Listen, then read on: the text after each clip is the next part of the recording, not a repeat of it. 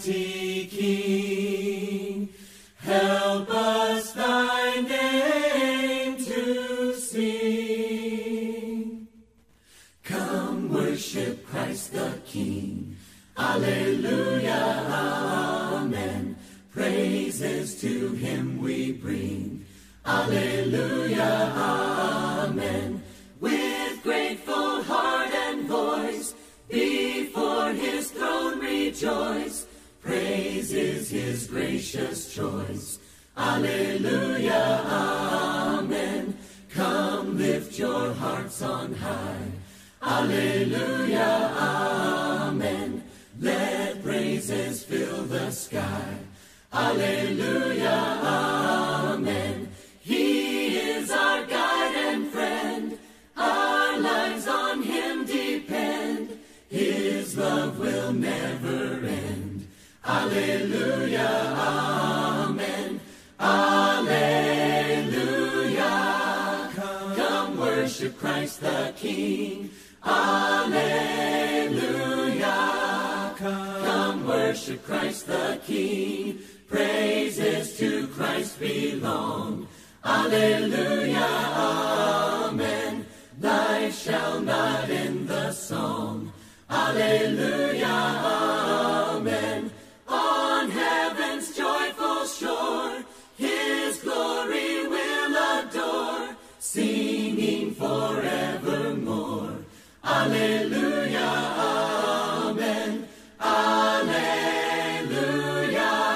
Come worship Christ the King. Alleluia. Come worship Christ the King. He came to live a perfect life. He came to be the living Word, our light. He came to die so we'd be reconciled. He came to rise to show his power and might. That's why we praise him. That's why we sing. That's why we offer him our everything. That's why we bow down and worship this King, 'cause he gave his everything. 'Cause he gave his everything. He came to live again in us. He came to be our conquering King and friend. He came to heal and show the lost ones his love. He came to go, prepare a place for us. That's why we praise him. That's why we sing. That's why we offer him our everything. That's why we bow down and worship this King, 'cause he gave his everything. Hallelujah, hallelujah, hallelujah, hallelujah, hallelujah, hallelujah. That's why we praise him. That's why we sing. That's why we offer him our everything. That's why we bow down and worship this King, 'cause he gave his everything. 'Cause he gave his everything.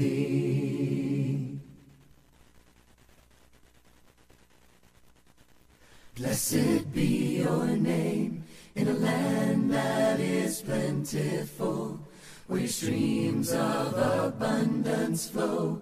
Blessed be your name. Blessed be your name when I'm found in the desert place. Though I walk through the wilderness, blessed be your name. Every blessing you pour out, I turn back to praise. When the darkness closes in, Lord, still I will say, blessed be the name of the Blessed be your name. Blessed be the name of the Lord. Let's sing everybody in tonight. In Christ alone my hope is found. He is my light, my strength, my song.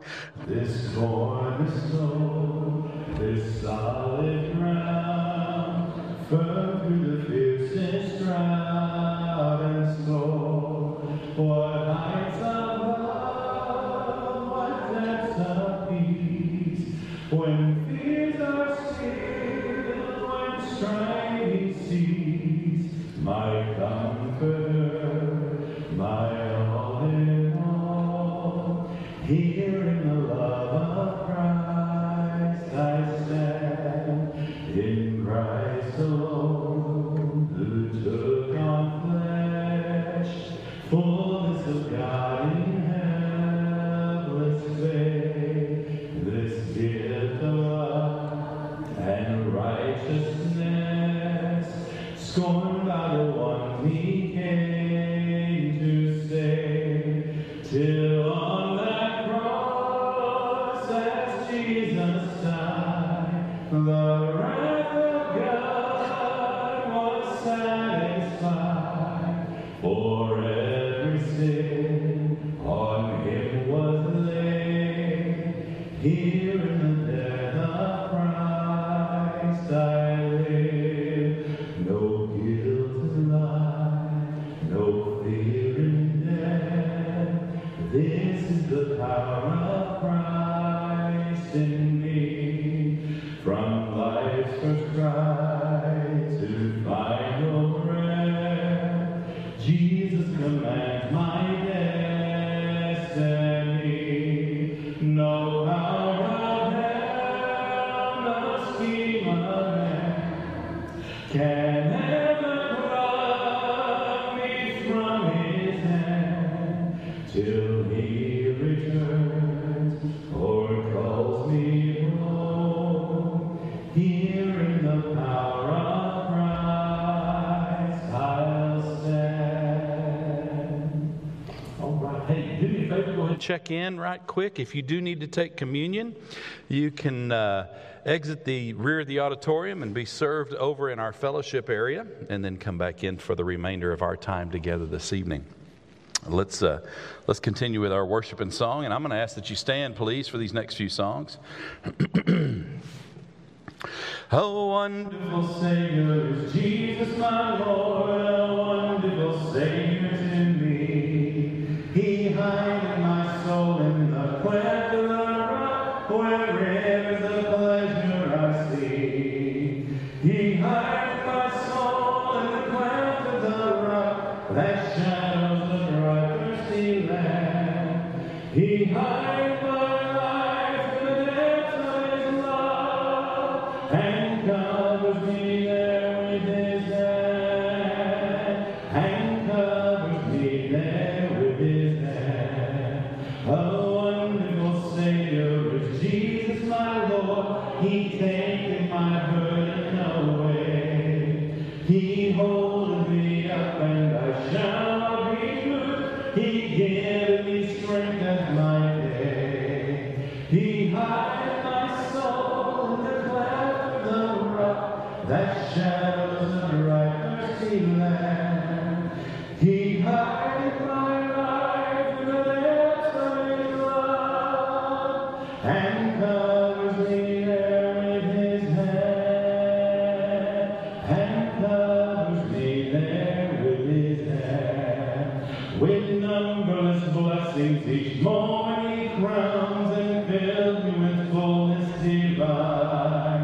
I sing in my rapture, oh glory to God, for such a Redeemer as mine. He hideth my soul in the cleft of the rock, that shadows the dry, thirsty land. He hideth my life in the depths of his love, and covers me there with his hand, and covers me there with his hand.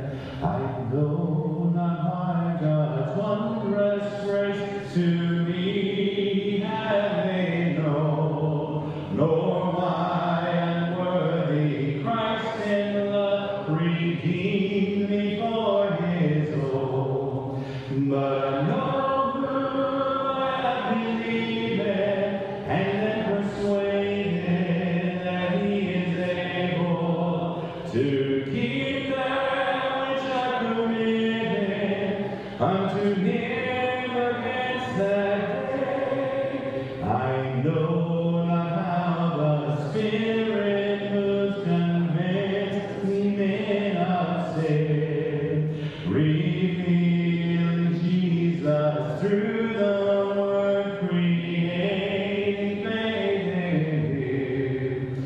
But no I have believed and am persuaded that he is able to keep that which I committed unto him against that day. I know not when my Lord may come at night for noonday fare, nor if I walk a veil with him or meet him in the air. But I know I believe it and am persuaded that he is able to keep that which I committed unto him against that day. The steadfast love of the Lord never ceases, his mercies never come to an end. They are new every morning, great is thy faithfulness. The Lord is my portion, says my soul, therefore I will hope in him. The steadfast love of the Lord never ceases, his mercies never come to an end. They are new every morning, great is thy faithfulness. The Lord is my portion, says my soul, therefore I will hope in him. Therefore I will hope in him. Oh, for 1,000 tongues to sing my great Redeemer's praise, the glories of my God and King, the triumphs of his grace.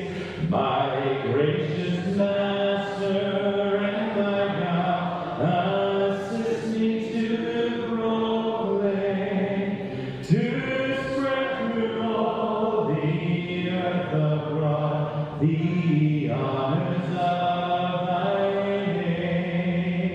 Jesus, the name that charms our fears, that bids our sorrows cease. 'Tis music in the sinner's ears, 'tis life and health and peace. Be seated, please. We'll sing one more. And then John Collier will come and lead us in prayer this evening. Oh, Little town of Bethlehem, how still we see thee lie, above thy deep and dreamless sleep, the silent stars go by. Yet in thy dark street shine the everlasting light. The hopes and fears of all thy years are met in thee tonight. For Christ is born of Mary and gathered all above. While mortals sleep, the angels keep their watch of wondering love. Oh, morning stars to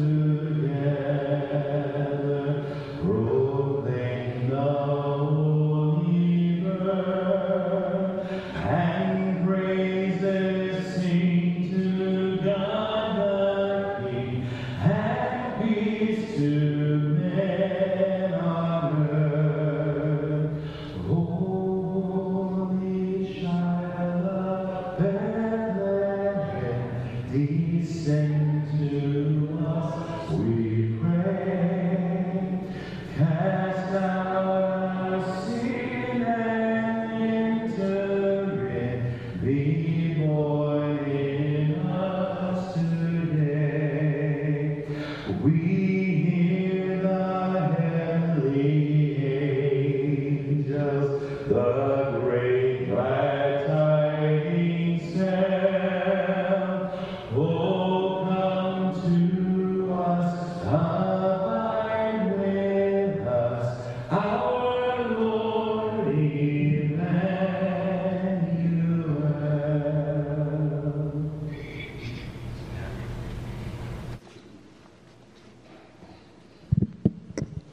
Let's pray together, please. Father God, we are so thankful for this time we can gather together tonight. We're thankful, Father, for these Sunday evenings when we can come together in a little bit more of an intimate setting, dig a little bit deeper into your word, and hear the word, Father, that you had for the believers of within your church many, many years ago, Father, the words that through your inspired means are now as applicable to us as they were at that point in time. Father, we thank you for this time together. We pray for Gordon leading us through our study of 1st and 2nd Peter this evening. Father, we also receive encouragement just from being together. Father, I thank you for those that are here this evening. I thank you for the encouragement they are to me, that we are to each other. And Father, I just thank you for the bond we have in you, the bond through Christ that gives us that common unity and that special spiritual connection with one another. Father, as we approach this Christmas season, Father, we're just so thankful for all that you have provided for us. Father, we know that there are many in need as we approach this season. And Father, we just pray that you'll watch over those that have needs, whether they be physical needs or emotional needs or whatever they may be, Father. You will tend to them. You'll give them an extra dose of your peace and your comfort through this holiday season, Father. Help us all to appreciate the giving nature of this season. Help us to all find joy and contentment and to share that joy with others. And Father, I just pray that you'll help us to be a shining light to others. And Father, most of all, I thank you for your Son, that the world celebrates his birth at this time of year. Father, we're just so thankful that there is a time that many people focus on your Son, Father. May those times be ever increasing. And Father, as we are told in John 3:16, we know that you gave us your Son because you loved this world and you loved us, Father. Help us to know that love, to remember that love, and to feel your love, Father, on a daily basis. Help us to share that love with others. Be with us through the remainder of this evening, Father, and I pray this in your Son's name. Amen.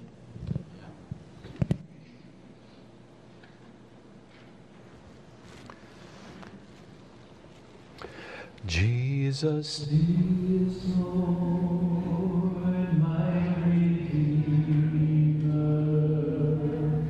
How he loves me, how I love him. He is risen, he is coming. Lord, come quickly. Hallelujah.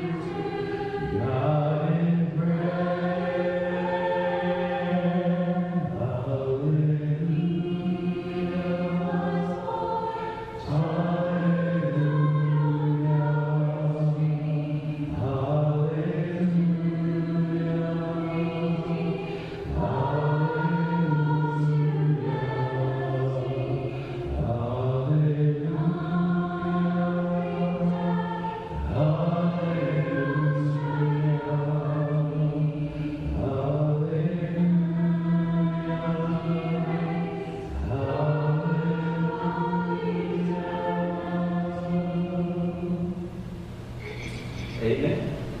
Thank you, John Scott, and thank you for being here tonight, making the choice to come worship God and start your week off centered and aligned with God, the Father, the Son, the Holy Spirit. So we'll be in 2 Peter chapter 2 again tonight. Jacob got us into it last week. The whole chapter is about false teachers. Interesting here, teachers, not false teachings as much. The chapter is really about false teachers, which is interesting. You would think Peter would spend a lot of time on what they were teaching, but he doesn't do as much of that. He talks more about the content of their lives rather than the content of their teaching, which is interesting. We'll talk about that tonight.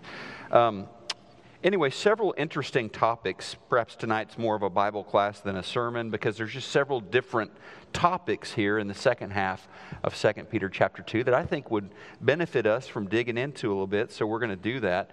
Chapter 2 is a pericope. You're welcome. I gave you a Christmas gift tonight that you know a cool word that you can share with your friends. It's a pericope. The Bible is full of pericopes, by the way. It's a coherent thought. It's a coherent argument.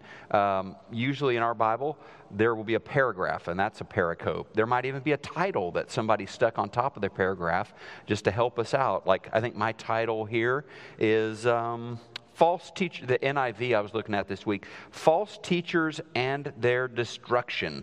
So think paragraph. Of course, original language, there wasn't a lot of punctuation going. There was no punctuation going on in the original manuscripts. There was just a giant run-on sentence. There were not paragraphs. There were not handy little, titles above the paragraph. So I'm very grateful for the Bibles that we have today that divide them up. Usually you can see where a thought kind of starts and ends, and you might even get some idea what the thought is about by something somebody put on there. And so before we dive into chapter 2 once again tonight on false teachers, I think it's good just to kind of get our bearings by reminding ourselves what we talked about already in chapter 1, because we talked about some big things. It's kind of like, I was imagining this week, a small dog running through tall grass.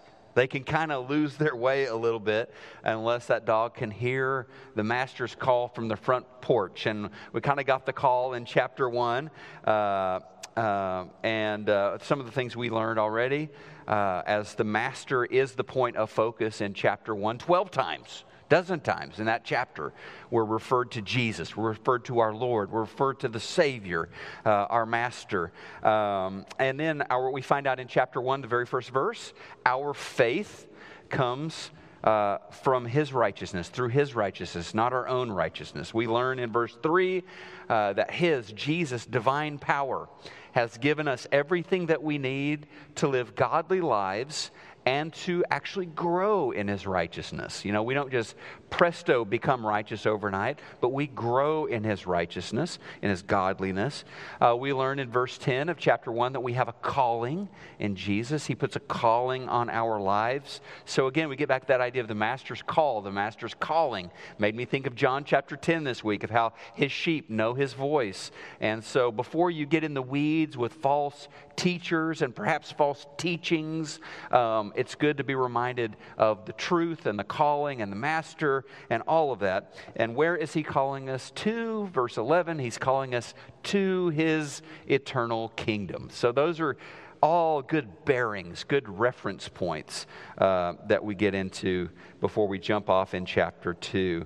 And it's interesting, Peter himself said, this idea of being reminded of his call. He said in verse 18 of chapter 1 that he says, we ourselves heard the Lord's voice. And he's probably talking quite literally about him and James and John. Remember when we were on the Mount of Transfiguration and we heard God's voice, we heard Jesus' voice.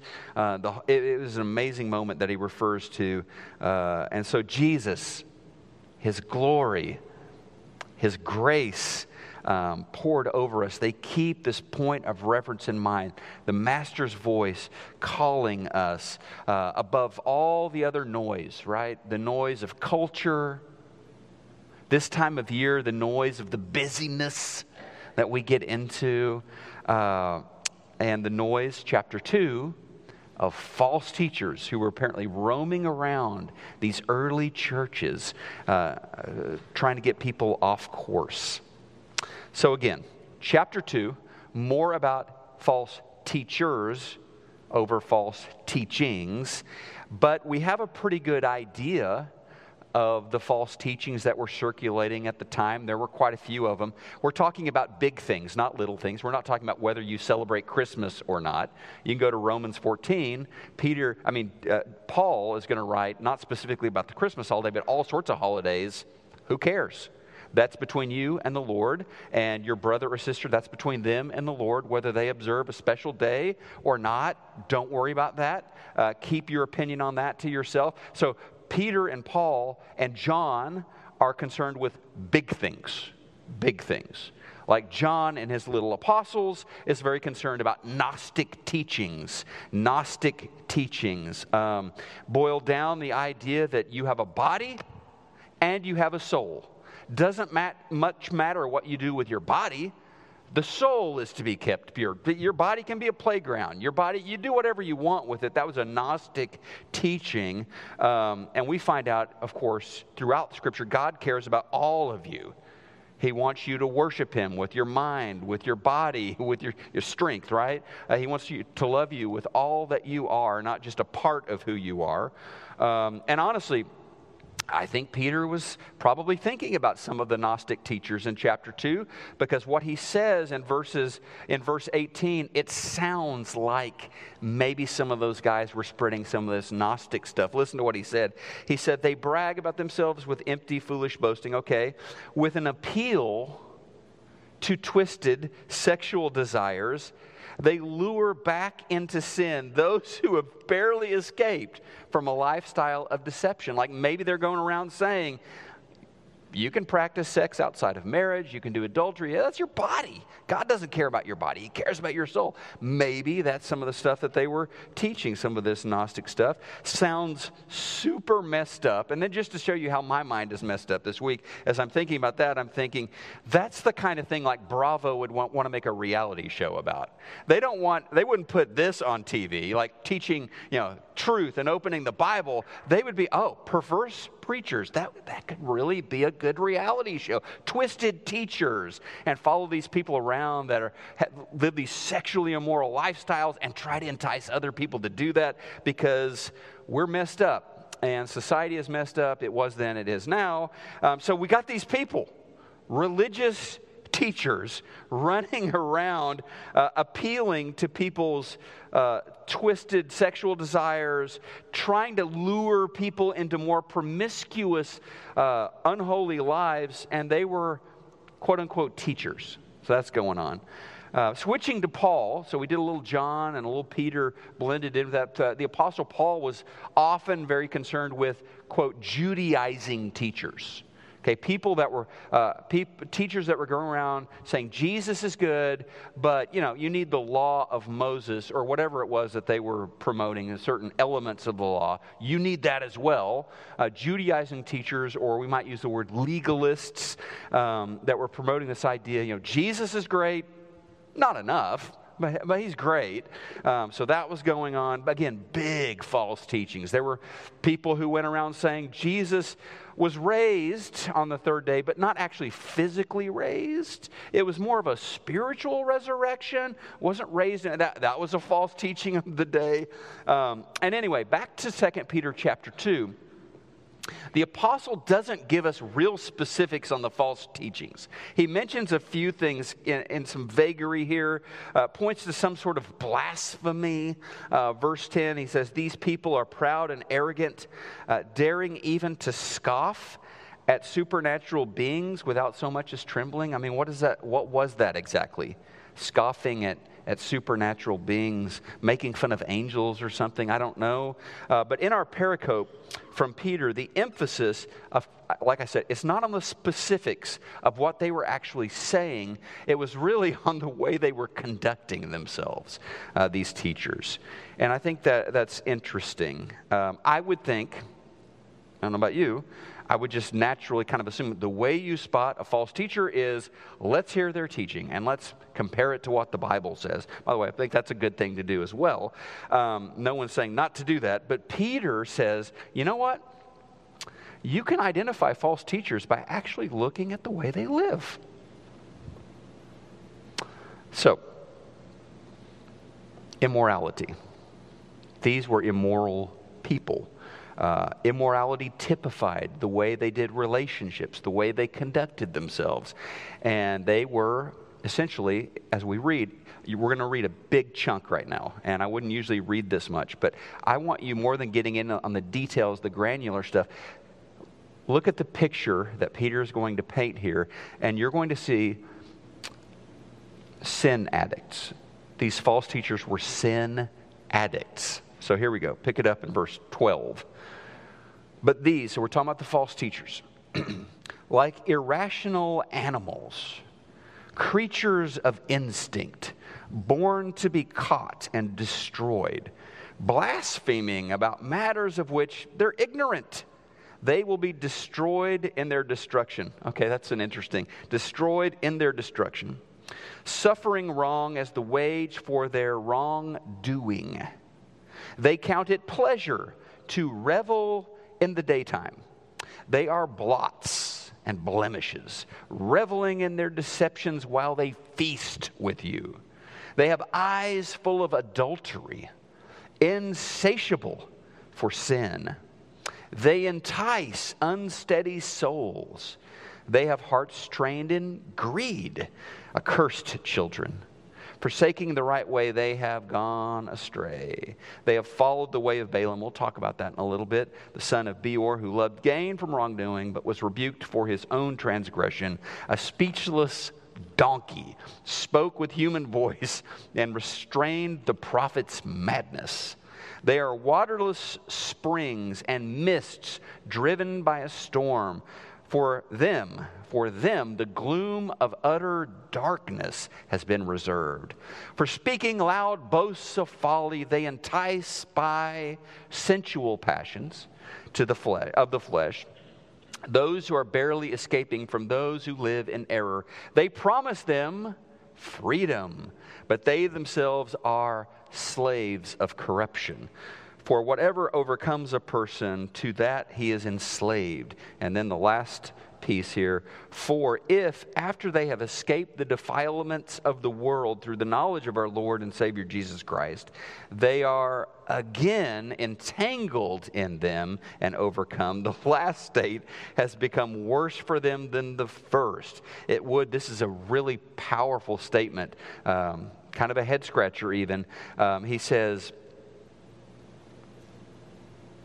for it would have been better for them never to have known the way of righteousness than after knowing it to turn back from the holy commandment delivered to them. And then this proverb really shows you how Peter feels. The true proverb says, has happened to them, the dog returns to its own vomit, and the sow, after washing herself, returns to wallow in the muck, in the mire. So we've got these people, and perhaps their words were winsome, their rhetoric captivating, but even just, it looks like even a quick look at their lives showed that the testimony that they had was worthless. I mean, they were slaves of sin. Some of them had it looks like, overcome some things in their lives and then just gone right back to it. And so the content, any notion that the content of their teaching had any worth is debunked by just looking at the way they lived, the way they conducted themselves. So their teaching, verse 17, was without value, waterless springs, and mists driven by a storm. Let me ask you something. What is the value of a waterless spring? It doesn't have value. To call it a spring is kind of funny. Mists driven by a storm. There, verse 18, they speak loud boasts of folly. They brag about stupid stuff. Verse 19, they promise freedom, but they themselves are slaves of corruption. So it would, you might walk away and naturally assume that Peter, his talk about, so he doesn't get into specific teachings here in chapter 3, but more their lifestyles. And then you would also think, Peter, you're going to tell us what we, the church, need to do about false teachers. What do we need to do with these guys? No, he doesn't focus in on that in 2 Peter 2. He focuses in on other texts. By the other texts will do that, okay? Not here, though, in Peter. In 2 Peter, what he's going to do, he's going to tell us what God is going to do with them.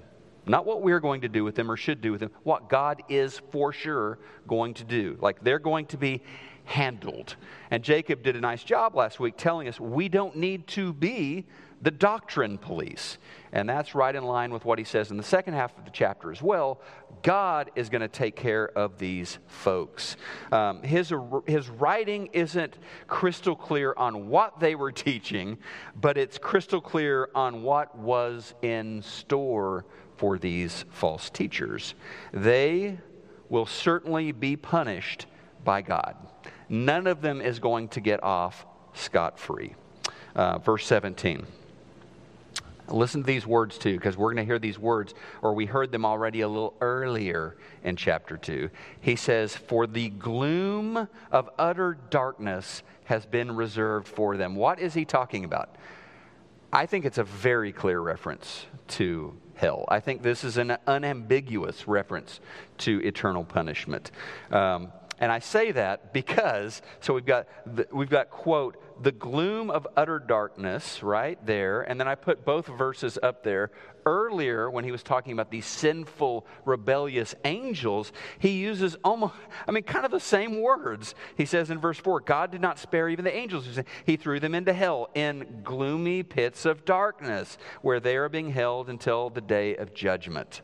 So, verse 17, false teachers, gloomy, of utter darkness, and then that's 17, and then verse 4, gloomy pits of darkness for rebellious, sinful angels. It's talking about hell. In the end, God is going to take care of these false teachers. And there are folks who think and talk a lot about hell these days, or exactly what it's going to be like seems to be a question that a lot of people talk about, or the duration of hell. Is it eternal, conscious torment? Or there are some who now say, is it destruction once that has an eternal consequence? Okay, here's what we know. Pretty much everyone who thinks seriously about hell or what the Bible says about hell, it is not a place you want to go. It is a place of punishment. It is a place no one wants to end up. If anyone gets a glimpse of what that is, it is bad. Now, what we can also tell, based on what Peter said, it is a real place. It is real. By the way, our master whose voice we listen to, our master Jesus, it's interesting. He had more to say. If you're just doing word count, Jesus had more to say in the 4 Gospels about hell than he did about heaven. It's interesting. And Jesus talked about hell as if it were a real place. And since he is the authority of our lives, we must believe that it is real. If Jesus believed in hell, I need to believe in hell. And this is what is very interesting and important, more than interesting, it's an important thing. Jesus, God, honestly, the whole Godhead, the Father, the Son, the Holy Spirit, God does not want people to end up there. We know that. Matthew 10:28, don't be afraid of those who kill your body. They cannot touch your soul. Fear only God, who can destroy both soul and body in hell. He doesn't want people to go there. That's why he's always warning people about hell. And then, by the way, a little spoiler alert, because we haven't gotten there yet, but the next chapter of 2 Peter, chapter 3, verse 9, Peter actually tells us explicitly, God wants everyone to repent. God does not want people to go to hell. And he says that in case, I won't preach that whole sermon because we'll get to that in a little bit, but in case you're wondering, why does God let all this stuff happen? Why doesn't God just wrap things up? Maranatha, come back. Peter says it's because he doesn't want anyone to perish. He wants everybody to repent. So God does not want people to go to hell. But we are told in chapter 2, God will deal with these false teachers. They will go to hell. I once heard a preacher say about hell, and I thought this was good and wise. He said, hell is God's quarantine solution for people who prefer to hold on to their own sin rather than accept God's cleansing. And ultimately, this is the thing about hell. It exists because of God's love. You often hear this used as well, God must not be a loving God because of hell. No, it's actually the contrary. Because God is loving, hell must exist. His love demands it. If you think about it, there's really no other way. I mean, God loves us. He loves us more than we can conceive. God wants for people to love Him back. But this is what we know. Love, real love, always requires that the other person have the freedom, that the other person has the choice not to love them back. Does that make sense? If you love someone, you will certainly allow them you're not going to chain them to you. You're going to allow them not to. You can woo them. You can serve them. You can sacrifice for them. You can give them gifts. What you cannot do if you love them is make them love you back. Love demands that they have the choice. And so if a person goes to hell, it is because ultimately and finally God is honoring their choice. You told me with your entire life, from start to finish, you don't love me. You don't want a relationship with me. Okay, I'll honor that choice. Peter Kreeft, a Christian philosopher at Boston College, wrote this. He said, those who do not wish to love God must be allowed not to love Him. Those who do not want to be with God must be allowed to be separated from Him.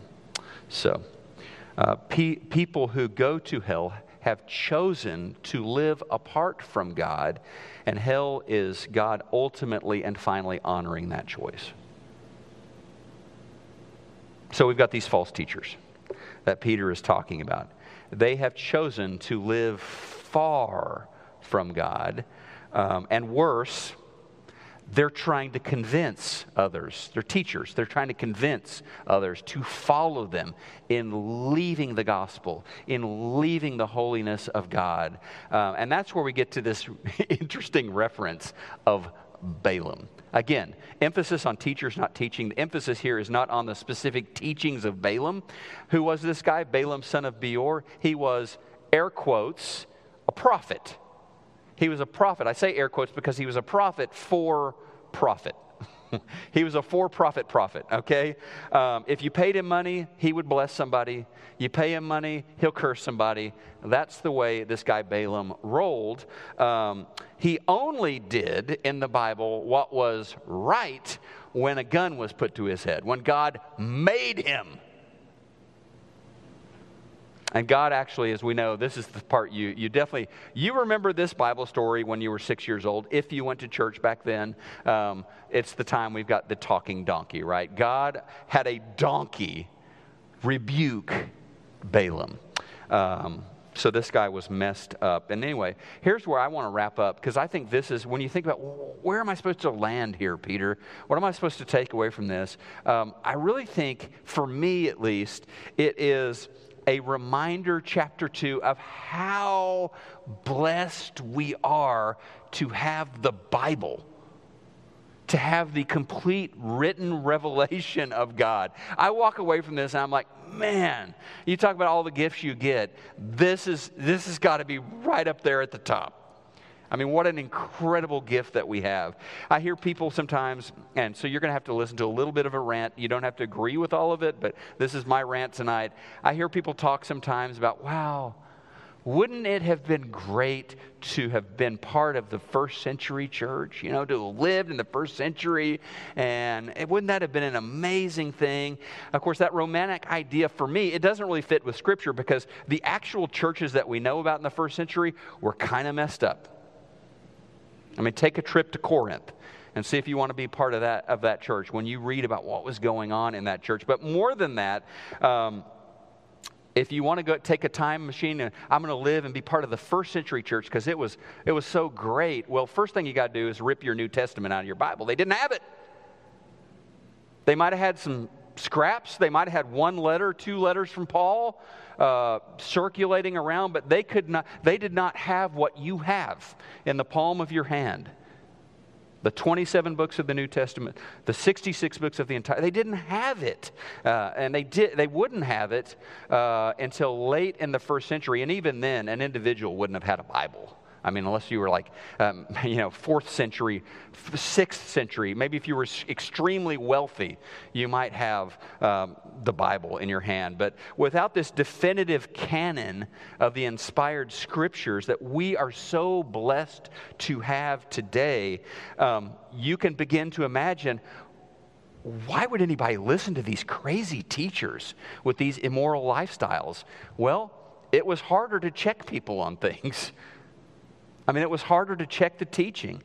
So it was a lot easier, if you will, to distort the teachings of Jesus, to twist the teachings of the apostles. Much easier, 1,000 times easier in the first century than today. Anyway, so you get to the motives. Now, the motives, we have some of the same motives in play today, and that's where, we just do. Because human beings, our sinful streaks have not changed that much in 2,000 years. You've got people motivated, chapter 2, verse 14, by greed. Okay, money, financial gain, material gain. And then you've got people motivated, false teachers in chapter 2, verse 19 by, that was verse 14. Verse 19 is by general depravity. And I guess there's that today too. But Gordon, we have false teachers today. I mean, don't we? Well, yeah, we do. We also have the Bible. We also have the whole canon of Scripture. And that's pretty great. Not only do we have it, you have it in the palm of your hand. Like you may have a paper Bible. You've probably got it on your smartphone. And you may have 35, I don't know how many translations there are on YouVersion. There's a lot of different translations. You may have it on your tablet.